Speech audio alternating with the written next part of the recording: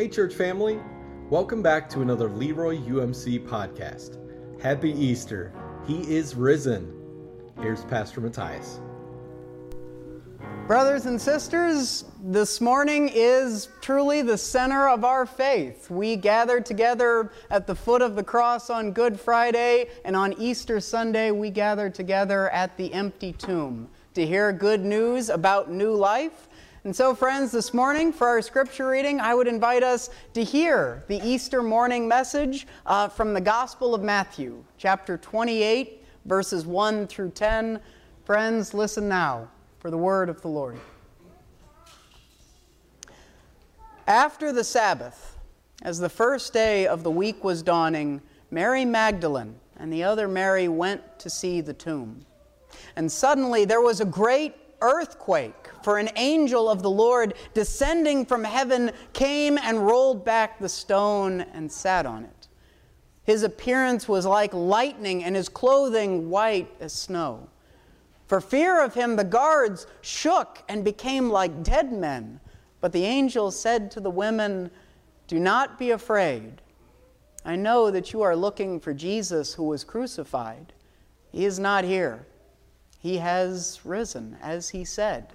Come, see the place where he lay, and then quickly go and tell his disciples he has been raised from the dead. And indeed, he is going ahead of you to Galilee. There you will see him. This is my message for you." So they left the tomb quickly with fear and great joy and ran to tell his disciples. And suddenly Jesus met them and said, "Greetings." And they came to him, took hold of his feet, and worshipped him. Then Jesus said to them, "Do not be afraid. Go and tell my brothers to go to Galilee. There they will see me." Friends, the grass withers and the flower fades, but the word of our God stands forever. This is the word of the Lord. Thanks be to God. Christ, we have come to this morning and to this place to seek true life, and so only your life will do. So Christ, may we hear of your life in this moment, and may the words of my mouth and the meditations of all our hearts be acceptable in thy sight, Lord, our strength and our Redeemer. Amen. Every year, around this time in the city of Jerusalem, thousands of anxious people gather together around a pitch-black tomb. They gather in the Church of the Holy Sepulchre, the church which is thought to contain the actual tomb in which Christ was laid. It's maybe the holiest site that our faith has to offer. And squeezing and pressing in against one another, they fill every inch of the ancient church as all try and get as close to the tomb as they can. And shaking with nerves and chanting ancient hymns, they stand together with a candle in each of their hands as they hold their breath and together wait for a miracle to happen. For 1,600 years, our Orthodox brothers and sisters have believed that in the early hours of the day just before Easter, a flame spontaneously and miraculously appears inside Christ's tomb. And for centuries, critics have poked all kinds of holes in the idea. They've argued that it's absurd, that it's nonsense, that it can't happen. And yet, as bizarre and maybe even illogical as it may be, every single year without fail, pilgrims from all over the world gather together because they expect to find a miraculous light in a pitch-black tomb, a symbol of that life that appeared in that very grave 2,000 years ago. It's an amazing ceremony to witness. When the church is finally filled to capacity, the elderly priest, the patriarch of Jerusalem, goes inside the tomb. He's the only person allowed inside. The tomb has been sealed for days and is pitch black. The patriarch actually has to feel his way through the dark. And reaching the middle, he falls to his knees, lifts up a prayer to God at the stone slab on which Christ was laid, and as tradition has it, at that moment, the holy fire rises from the stone and lights up the tomb. Immediately, the patriarch lights 2 candles that he has brought with him, and then, giving thanks to God, he heads back outside the tomb, lifts the blazing candles high above his head, at which point the entire crowd erupts in shouting and cheering. The church is filled with a deafening, hysterical joy. People laugh, people cry, everyone strains their neck to try and catch a glimpse of the miraculous light. Hundreds of arms reach forward with their candles, and the patriarch starts lighting as many candles as fast as he can. The first to have their candles lit immediately turn around and light the candles of those behind them, and so on, until in the blink of an eye, the entire church is filled with the miraculous light. The feeling is overwhelming, the sight is blinding, the joy is indescribable, and as bells start ringing out all over the city of Jerusalem, the crowd starts chanting together, "We are Christians, we are Christians, we are Christians." Every Easter, thousands of believers come to Jerusalem expecting to find a light of life in a dark tomb. And every Easter, they find what they expect.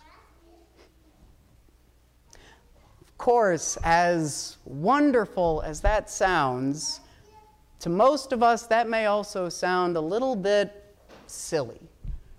The idea of fire just spontaneously appearing from stone, or light miraculously showing up in a dark tomb, most modern believers might scoff at that a little bit. In part, that's because our modern world teaches us to be a little bit skeptical, a little bit cautious with miracles, but at a deeper level because we live in a day and age that in many ways teaches us not to expect a light in the dark, and certainly not to expect life from a grave.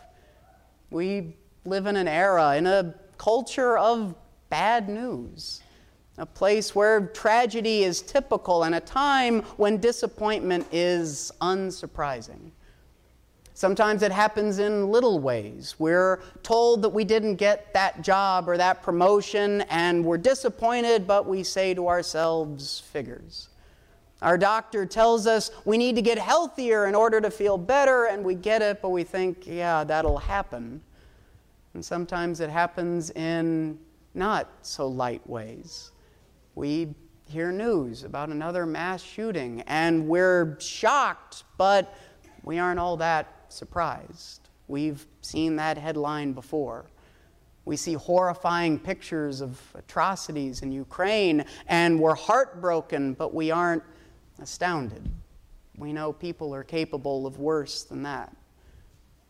Every week, sometimes every day, we hear about unexpected losses. We hear about car crashes, about layoffs, about diagnoses, about broken promises, failed plans, financial problems, until one day we might just wake up to find that life has worn us down to the point that we no longer expect anything at the tomb except routine sadness, ordinary darkness, and predictable death.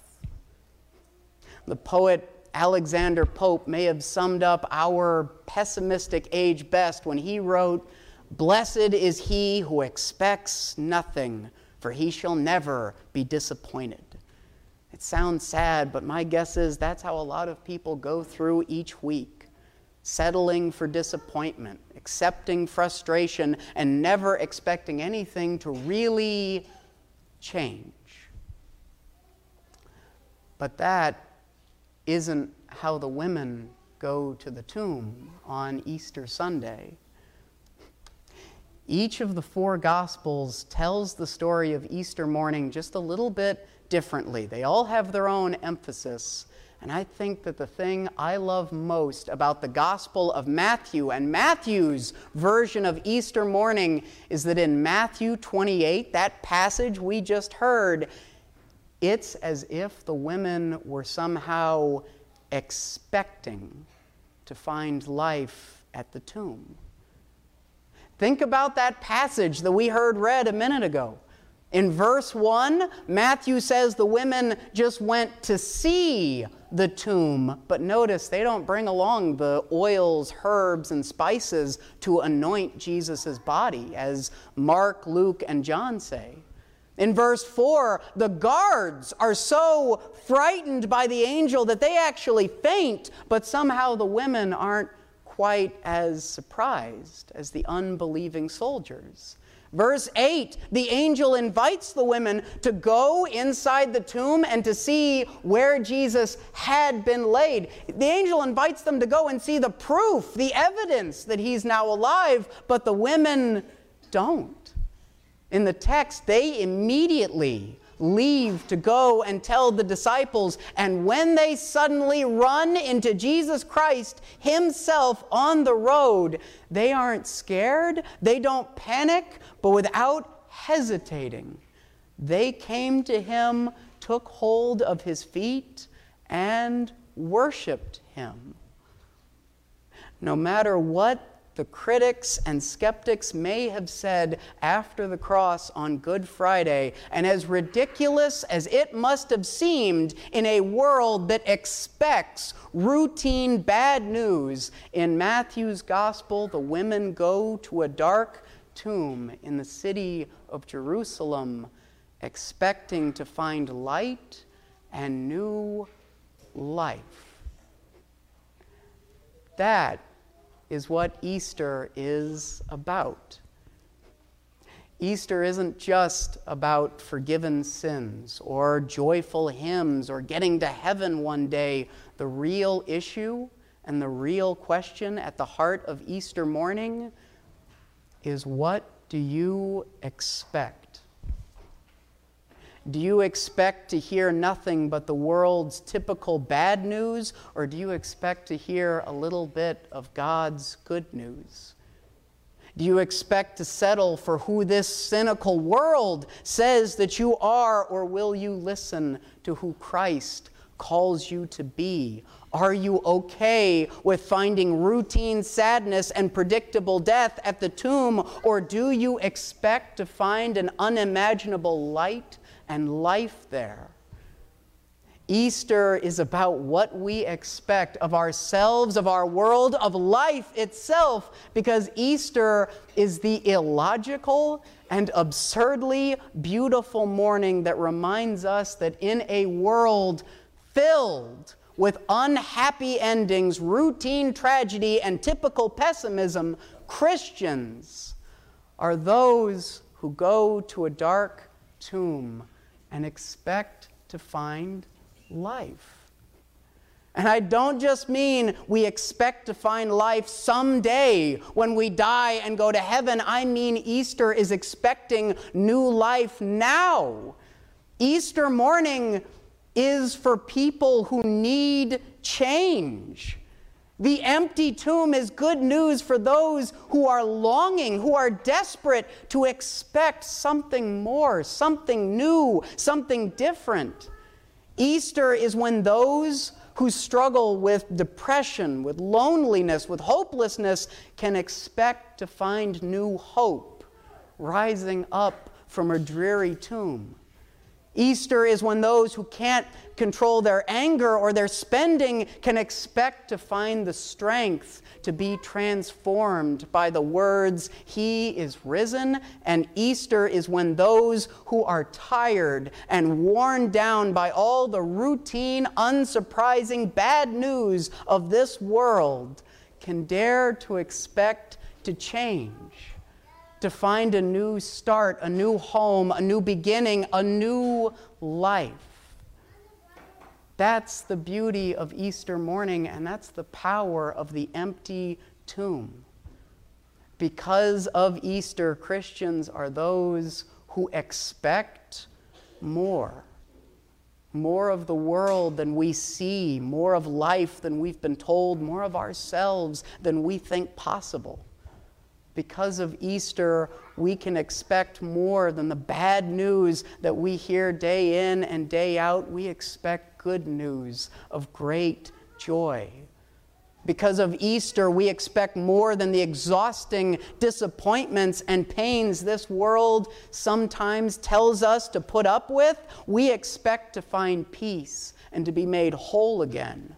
Because of Easter, we expect more than the flaws and the sins that we've lived with for too long. We expect we can change, can be someone new, can live in a different way. Christians are those who expect something more, because Christians are those who have gone to the dark tomb on Easter morning and know that regardless of what the cynics, skeptics, and bitter critics of this world may say, light can always be found in even the darkest tomb, and new life is always possible. This morning, light has been found in the dark, and life has walked out of the grave. Our sins, our flaws, our regrets, our pains, even death itself, none of it is final. Everything is possible after today. And so the question this miraculous morning puts to each one of us is, what more should you expect? What new peace, new patience, what hope, what generosity, what forgiveness, what life do you expect to find with the women at the tomb? Christians are those who go to the tomb and expect to find the light of life that changes everything. The only question is, how do you expect it to change you? Around this time, every single year in the city of Jerusalem, thousands of anxious people gather together around a pitch-black tomb. They come carrying disappointments and sins, carrying bad news and unhappy endings, carrying candles and hope. But above all, they come expecting to find a light of life in a dark tomb. And every Easter, they find it. And the good news is, every Easter, we join them and we find it too. Thanks be to God for it. Amen. Friends, please pray with me.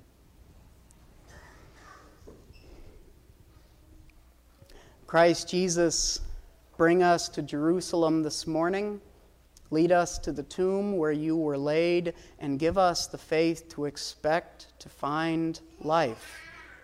Lord, let your light miraculously appear in whatever darkness we may find ourselves. Let your good news be the reality we cling to through whatever bad news we're told. And let your risen life become the new life we chase whenever the skeptics tell us to settle. Christ Jesus, let Easter change us, make us new, call us by name, and show us that all things are possible now. Bring us to Jerusalem, lead us to the tomb this and every day, and let us always expect to find your light and your new life. In Christ's name we pray. Amen. Brothers and sisters, Christians are those who expect to find new light and to find new life. Easter and every day, we expect more grace, more life. And so, this morning, for this Easter worship service, I would invite us to do something that offers our expectations to God. When you all arrived, you should hopefully have received a little slip of paper that says, I expect on it, and then the rest of it is blank. in just a moment, as we hear some instrumental music played, I would invite you to pray and to think about something that you expect from Easter, some way you expect this morning to change you. It could be something you need to start doing in order to live more fully. It could be something you need to stop doing, a new habit you need to keep for your family, for yourself, a way your personality needs to change. Whatever it might be, I would invite you to think of some way you expect Christ to make you more fully alive. Think about it, and using the pens and the pews, I would invite you to write it on that slip of paper. And then as the ushers dismiss us, or as we feel led, I would invite you to come forward and pin that expectation to the cross. If you participated in the first service, you don't have to come up. You can see brothers and sisters have already offered expectations to Christ. If you are one of them, you don't have to, but I would invite us to come forward to offer our expectation to Christ on the cross. And then I would invite you, going right and left, to pick up a small candle, to light it from one of the candles that will already be lit up here, and to leave that candle standing in the sand as a symbol of the light of life that we get to find this morning. But brothers and sisters, I'd invite us in prayer and stillness to think about how we expect Easter to change us, and I would invite us to take all things to God. Again, we want to thank you for joining us today. I hope you're blessed and that you are a blessing to others. Go in peace.